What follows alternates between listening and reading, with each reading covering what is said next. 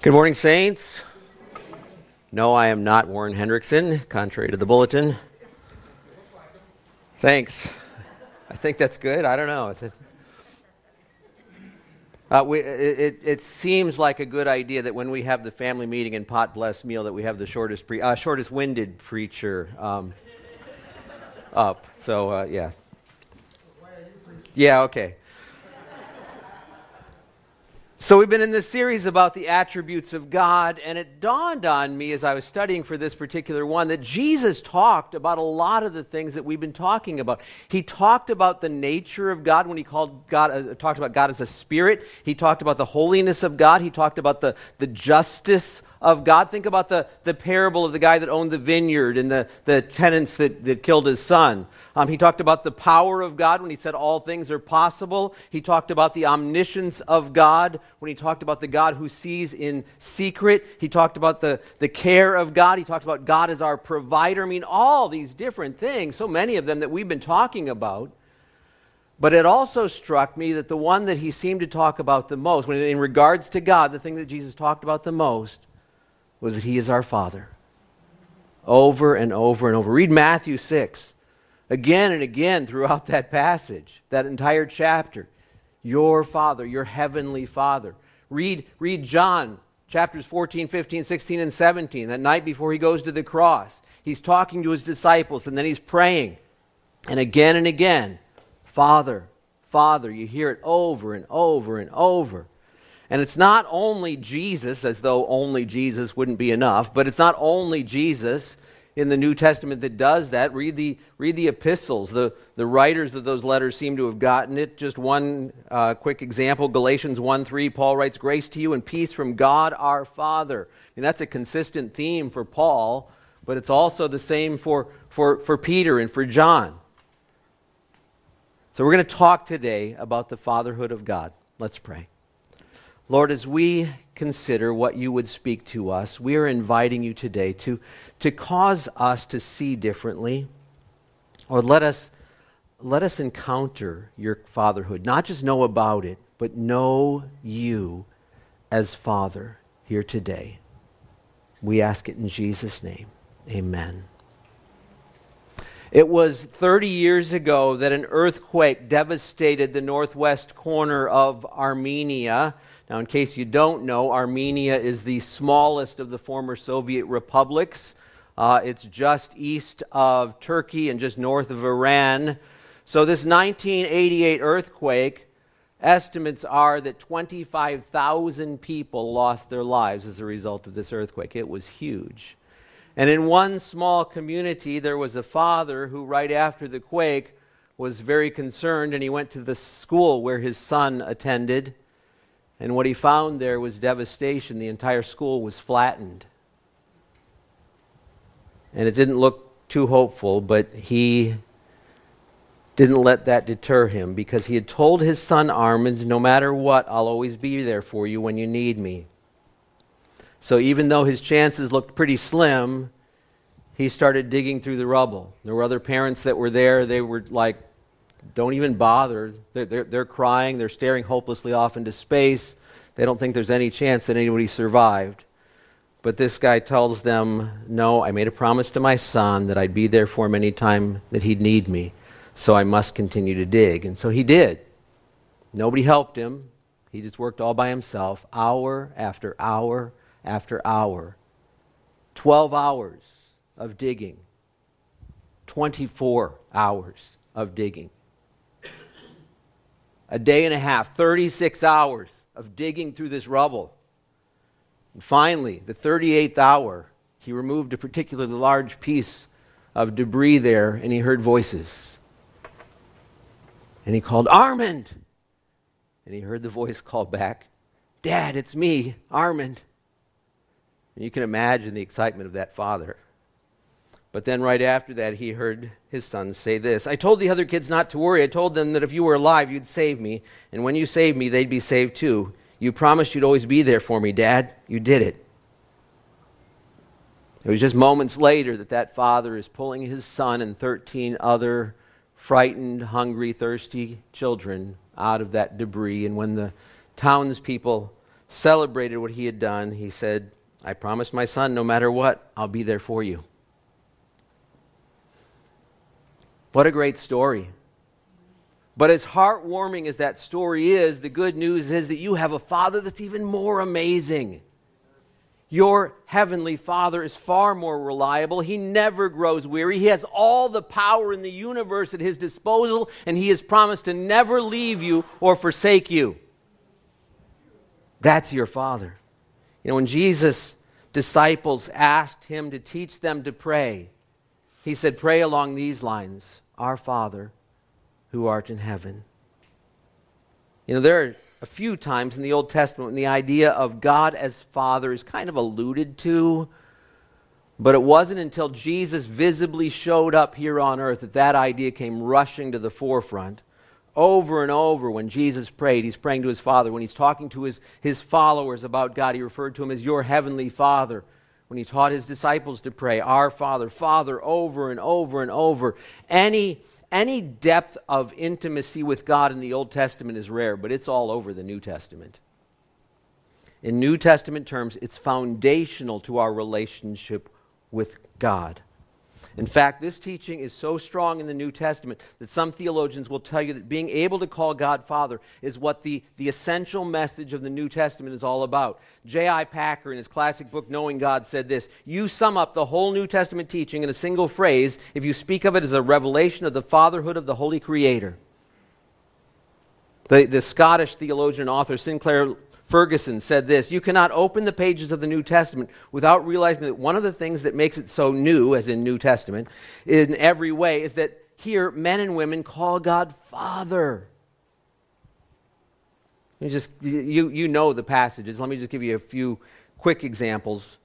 Jesus talking to Mary Magdalene in John 20. Go to my brothers and sisters and say to them, I'm ascending to my Father and your Father, to my God and your God.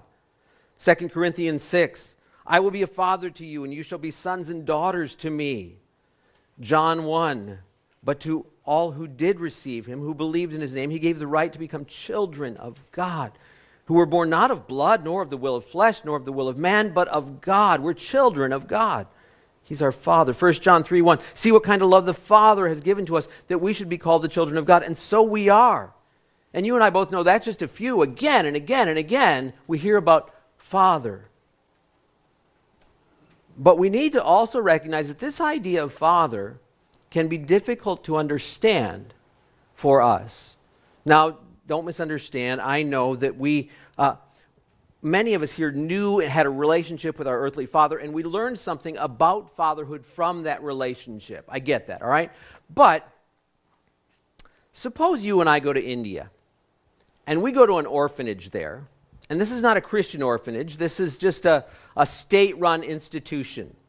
And so whereas in a Christian orphanage that you and I might think of, the people who work there would be compelled by the love of Christ to take care of those people because that's their heart. That's what they want to do, what God wants them to do. They're loving these kids. In this institution, it's not like that. The workers are simply workers. They're just there getting paid for what they're doing. Now, they'll take care of the kids. They'll give them food and shelter. They'll even educate them. But basically, it's just a job. And so you and I go to this orphanage, and while we're there, we meet a young man, I don't know, maybe 8 or 10 years old. He has spent his entire life in this orphanage. He was rescued off the street as an infant. He would have been abandoned. And so the only life he's ever known has been in this institution with these people who are taking care of him, and that's it. Well, they've given him food, they've given him shelter, but that's all he's known. And so you and I start talking to him about a father who loves him. What do those words even mean to somebody like that? I mean, that's just totally foreign language to him. Now, I realize that's an extreme case, but I think that you and I are in much the same boat, honestly. No matter how godly an earthly father we might have had, we still didn't get the full picture. He still fell way short of the Heavenly Father. If we think we can understand the love of the Father simply by our earthly father, we're wrong. Our Heavenly Father is so superior in every single way that there's no comparison. It's not even close. You know, if after talking to that boy in India about the ideas of love and Father, if he starts to think that he's beginning to understand those ideas, I think that's the place that you and I are at in understanding our Heavenly Father. And don't misunderstand. We can and we should learn things about our Heavenly Father from our earthly Father. It's God's design. It's part of His plan. But the most godly earthly Father that you can imagine still falls way short of the Heavenly Father. The most godly earthly Father that ever lived is only a mere shadow of the Heavenly Father. And that's the best. And I know that some here didn't have the best. I know that there are some here who the smell of alcohol reminds you of your father. There are others who your father did things to you that he should have never done. In his book, Passion for Jesus, Mike Bickle describes various types of earthly fathers who may have warped our view of God as Father. And one of the reasons that I'm sharing these with you is that there may be some issues in your life that you need to identify in order to get past them. The distant or passive father. The emotional distant or passive father expresses his affections in a minimal way. He assumes you know he loves you, but he rarely speaks it. However, you don't know he sees or feels your pain or joy. When something wonderful or tragic happens, the passive father just nods his head. You begin to believe that God is like that as well. He does not feel your pain or share your joy. He has little affections to express to you. You may reap strong emotional consequences if you are raised by this kind of father. The authoritarian father. The authoritarian father intervenes to stop what you are doing. He hands out lists of do's and don'ts. He interrupts you and says no to things that are important to you. Your heart is quenched by this. This kind of father does not honor your individuality. He is not interested in your desires or goals, only his own. He wants no partnership or deep intimacy with you, but only to be obeyed. The abusive father. Abusive fathers inflict pain on their children deliberately, hurting them emotionally, mentally, physically, and sometimes sexually. There is no greater torment in life than the torment at the hands of an abusive father. It not only destroys the child's natural emotions, but it deeply shapes his relationship with God. The absent father. The fourth type of father is one who is totally absent. Maybe he is the father you never knew, perhaps even dying before you were born. He is not like the passive father who is there yet does not communicate. He simply is never there. Therefore, he never intervenes to help you in times of trouble. You feel totally abandoned and neglected by your earthly father. This hinders your ability to experience the presence of your heavenly Father. And then lastly, the accusing father. The fifth father is the most common example. He is the accusing father. He proclaims to love you with his whole heart, but he judges you continually at every failure. In his mind, he is trying to motivate you to do right. He thinks if he points out your failures, you will be motivated to try harder next time. He rarely shows you affection or affirms you. If you grew up with this type of father, you will have great difficulty understanding the love of your heavenly Father because you will think God is always accusing you. Whew. You know, I'm not always, honestly, a big fan of Mike Bickle's teaching, but he nailed it on these.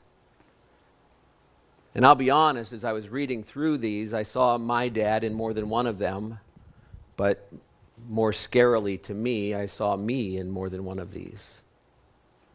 And the truth is that in the Bible, there are very, very few examples of really good fatherhood. There are very few who did it really well from beginning to end. That almost seems like the exception, not the rule in Scripture. But the other side of that coin is that regardless of those less than stellar fathers, there are so many in Scripture who did amazing things regardless of what their father did, because God worked in their heart and their life. And let me say this, not having a perfect father doesn't mean that you can't recognize and be nurtured by your heavenly Father. You can, because he is with you. He wants to be the real father to you. Scott Goodwill, who was here for our conference back in March, made a great statement a while back. He said this: when we lack a sense of who we are, a lot of times it can be because we're no longer relating to God as Father. And it's true. There is something of fatherhood that needs to be restored. Now, of course, father isn't all that God is to us. There's lots of things that we've been talking about, all right? But the word that he picked to describe himself the most in the New Testament is Father. And I think that's a big deal. I mean, think about it. He's God. He could be anything he wanted to us. You know, if God said, I'm going to be a polar bear to you, he could do it. I mean, he's God, right? But the word that he picked, the idea that he tried to get across is that he wants to be a father to us.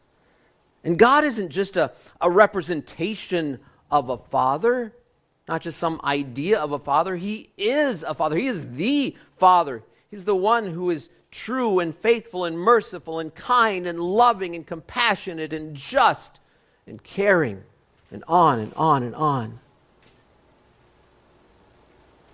You've heard me talk about my friend John Chevalier in the past. He is a worship leader in Sonoma County, California. John has lived most of his adult life in California, but he grew up in New York, and he had a great father. And when his children were fairly young, John got a call from his mom in New York saying that he needed to go home because his father wasn't doing well. So he went home, flew home to New York, and he said it was really disappointing because his father really didn't recognize him at all.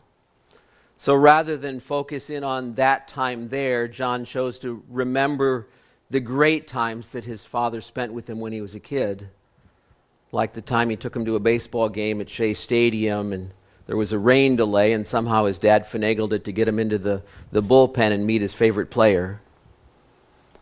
Or the time his dad was teaching him to fix the motor on the boat. They used to go fishing a lot. They both loved it. And John, as a little kid, accidentally dropped the wrench into the lake. Dad spent quite a bit of time trying to get that wrench out of the lake.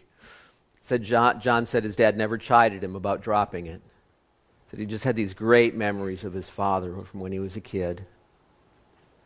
And John was there for probably a week or so and finally had to go back home to California, and his father was still with them. But it's 2 months later, John and his family were on vacation in Southern California, visiting his wife's family.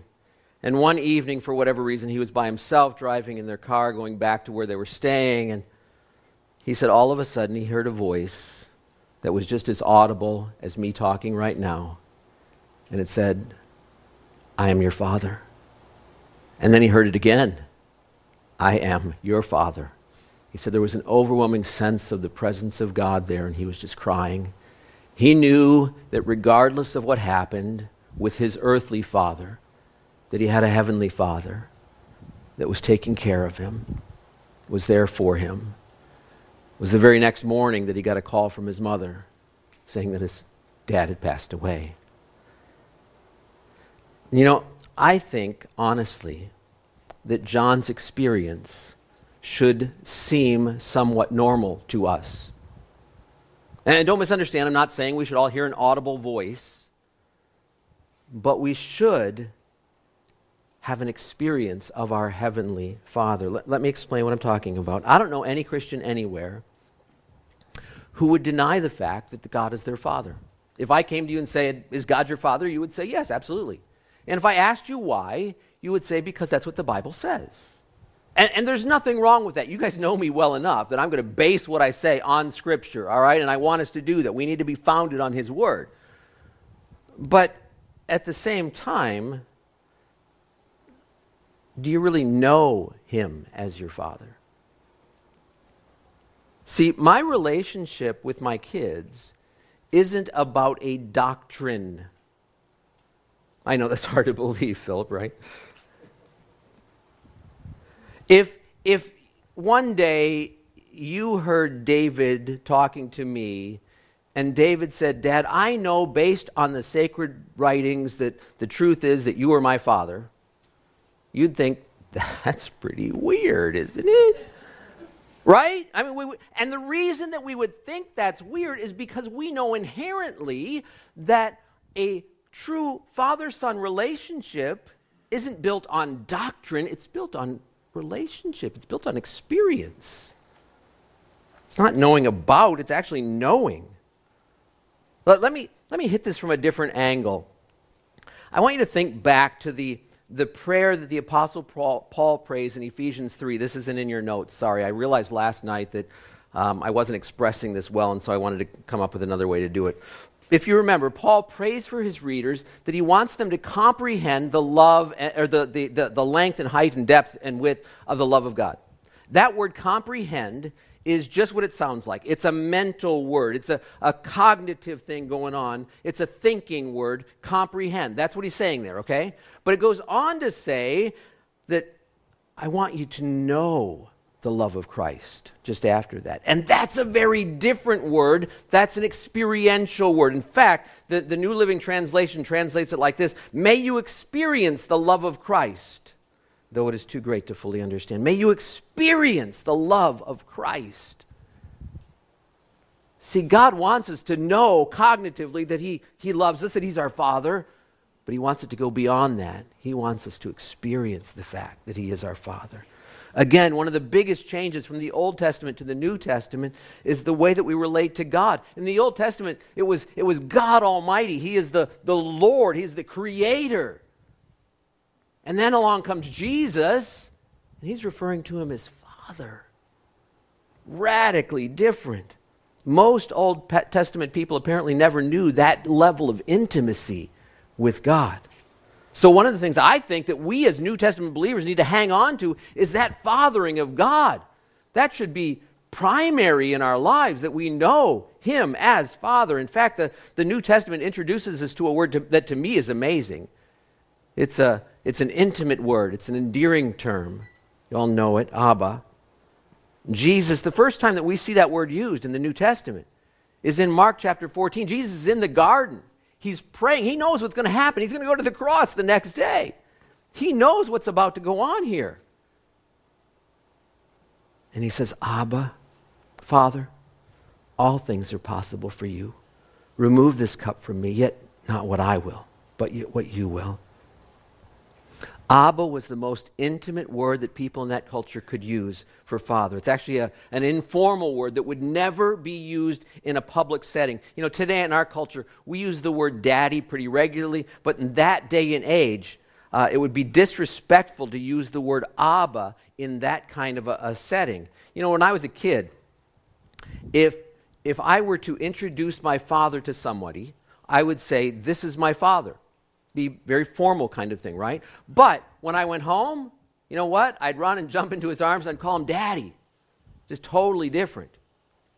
So when Jesus uses that word Abba, and later on Paul suggests that we ought to use it, Romans 8, Galatians 4, the Lord is telling us that our relationship with Him is not supposed to be characterized by some kind of formality, but true intimacy, true love. There's a writer named Joachim Jeremias. He wrote a book called The Prayers of Jesus. He said this: to the Jewish mind, it would have been disrespectful and therefore inconceivable to address God with this familiar word. For Jesus to venture to take this step was something new and unheard of. He spoke to God like a child to its father, simply, inwardly, confidently. Jesus' use of Abba in addressing God reveals the heart of His relationship with God. Think about it this way. Stephen's not here this morning. My son Stephen's not here this morning. I can pick on him. If I'm sitting in our family room and he were to come and kneel down in front of me and say, "Oh, my Father on the big couch, you are the most magnificent Father in all the world," I'd be going, "What are you talking about?" Right? Because true father-son relationship isn't based on that kind of formality. There's an intimacy that's involved there that we're not picking up on in what he would have said right there. Are you with me? When Jesus talks about His Father, when He says your heavenly Father, there's a familiarity that's clear in that term. And I'm not talking about being disrespectful.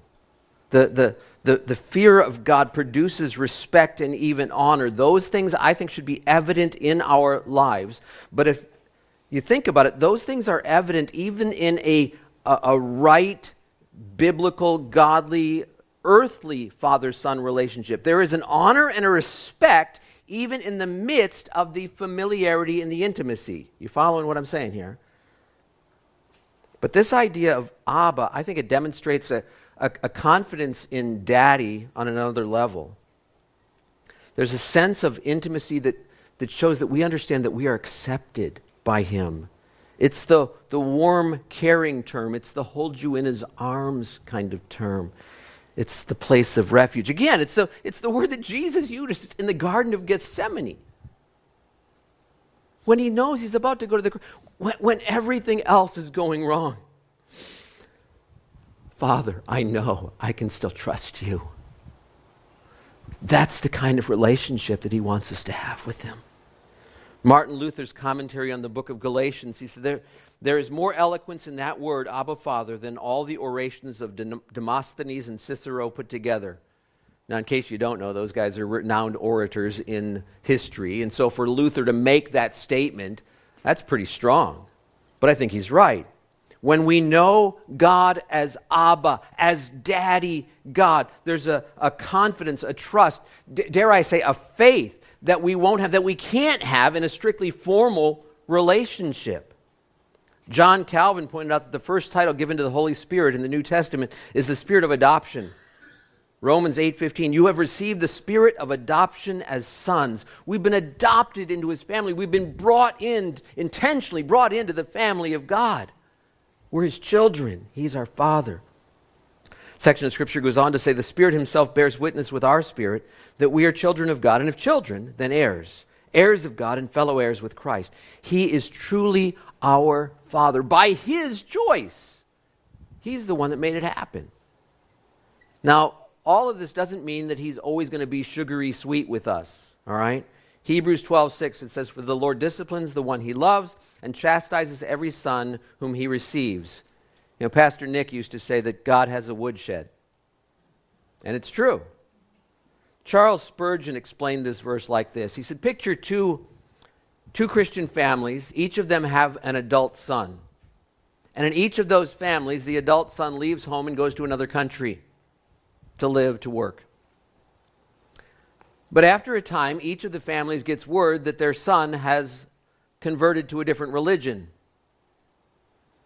And so one of the father's response is righteous anger. He's upset. He can't believe that his son has been duped into believing wrongly, and so he makes plans to do anything that he can to help his son see the error of what's going on here. Okay? The other father, his response is, well, if that's going to help him get along better over there, if it's going to help him make more money, that's fine. Now, which of those two loves his son more? Yeah. See, your heavenly Father could be complacent and just let you get away with anything that you want to, but he doesn't. Because you're his son, you're his child. He loves you. Let me share a story with you that I came across recently. It's a modern retelling of Jesus' parable about the wayward son. And by the way, I didn't write this. I just edited it quite a bit. Jenny grew up in Poplar Bluff, Missouri. In her early teenage years, she fell into a pattern of battling her parents. As a result, they didn't react well when she came home with several different piercings. They were furious when she stayed out all night without so much as a phone call to tell them where she was. Her friends weren't exactly her parents' first choice. One night, Jenny and her folks had a huge fight. I hate you, she screamed at her father as she slammed the door to her bedroom. That night, she acted on a plan that had been forming for some time. Once everyone had gone to sleep, she got dressed, packed a bag, and went into the kitchen. She found her mom's purse sitting on a chair. She took credit cards, cash, and her debit card. Jenny walked the half mile to the bus terminal and headed for St. Louis. When she got there, she waited right outside the door of a bank so she could be the first person through the door that morning. She forged her mother's signature and withdrew the $12,000 that she knew her parents had in their investment account.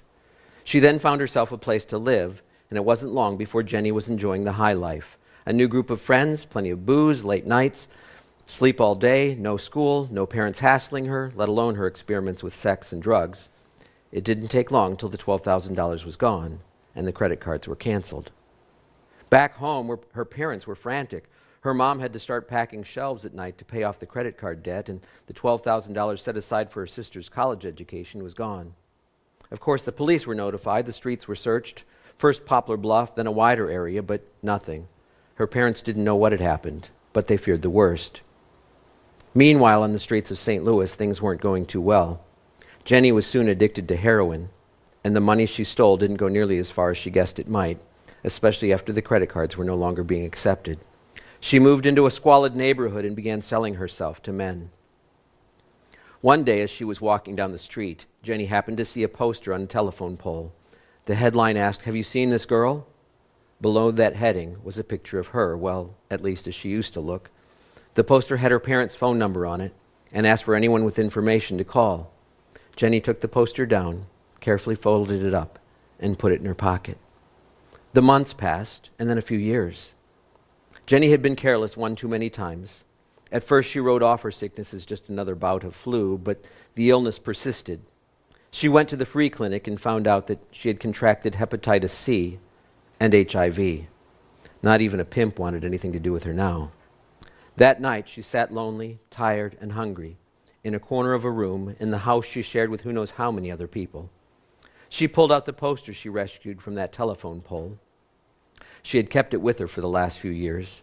She thought back to her previous life as a typical schoolgirl in a middle-class Poplar Bluff family. It triggered memories, like the famous family water fight one steaming summer day when she was 12, and of crazy moments dancing together, of her sister's comforting arms when she broke up with Reggie. "God, why did I leave?" she said to herself. "Even the family mutt lives better than I do." She started sobbing, and she knew that more than anything, she wanted to go home. 3 straight phone calls, 3 connections, with the answering machine. She hung up without leaving a message the first 2 times, but the third time, she said, "Dad, Mom, it's me. I was wondering about maybe coming home. I'm catching a bus to Poplar Bluff. I'll be in the bus terminal there tomorrow about midnight. If you're not there, well, I guess I'll just keep going." The next day on the bus, Jenny thought about all the flaws in her plan. What if Mom and Dad were out and missed the message? And what are they going to do if they heard it anyway? After all, it's been years, and they hadn't heard a word from her in all that time. They probably didn't even care about her by now. And even if they did, how are they going to react when they discover I'm a junkie with AIDS, she wondered. If they do show up, what on earth am I going to say? The bus pulled into the Poplar Bluff station at 10 minutes past midnight. She heard the hiss of the brakes as it came to a stop. Jenny's heart was pounding. This is it. Oh well, get ready for nothing, she said to herself. Jenny stepped out of the bus, not knowing what to expect. She looked to her right and saw a mostly empty parking lot, but before she could look the other direction, she heard someone call her name. "Jenny!" Her head whipped around. And there was her dad holding a sign that said, "Welcome home." The next thing she knew, her dad was running toward her at full speed with tears streaming down his face and arms wide open. Jenny couldn't move. Her father grabbed her with such force that it almost knocked her over. "Dad, I'm so sorry. I know I really..." "Hush, child.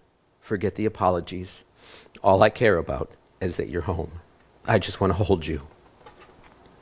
There's a big party waiting back at home, and everyone's there waiting. Your mom, your sister, your grandmother, aunts and uncles, cousins, everyone." But he seemed to be in no rush to get there. He just held Jenny close and told her over and over, "I love you. I love you."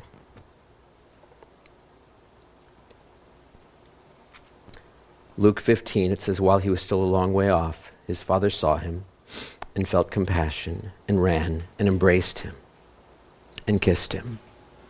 I don't believe it was accidental that Jesus chose those words, a long way off, ran to him, embraced him, kissed him, because that's the love of a father. Yes, he is also our creator.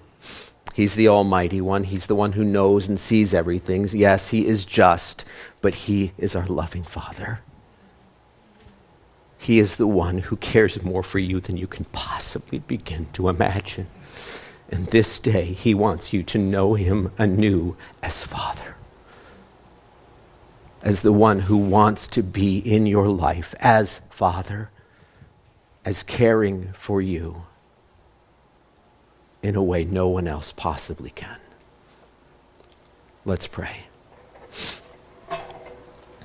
Lord, we are so grateful that indeed you do care about us so very richly,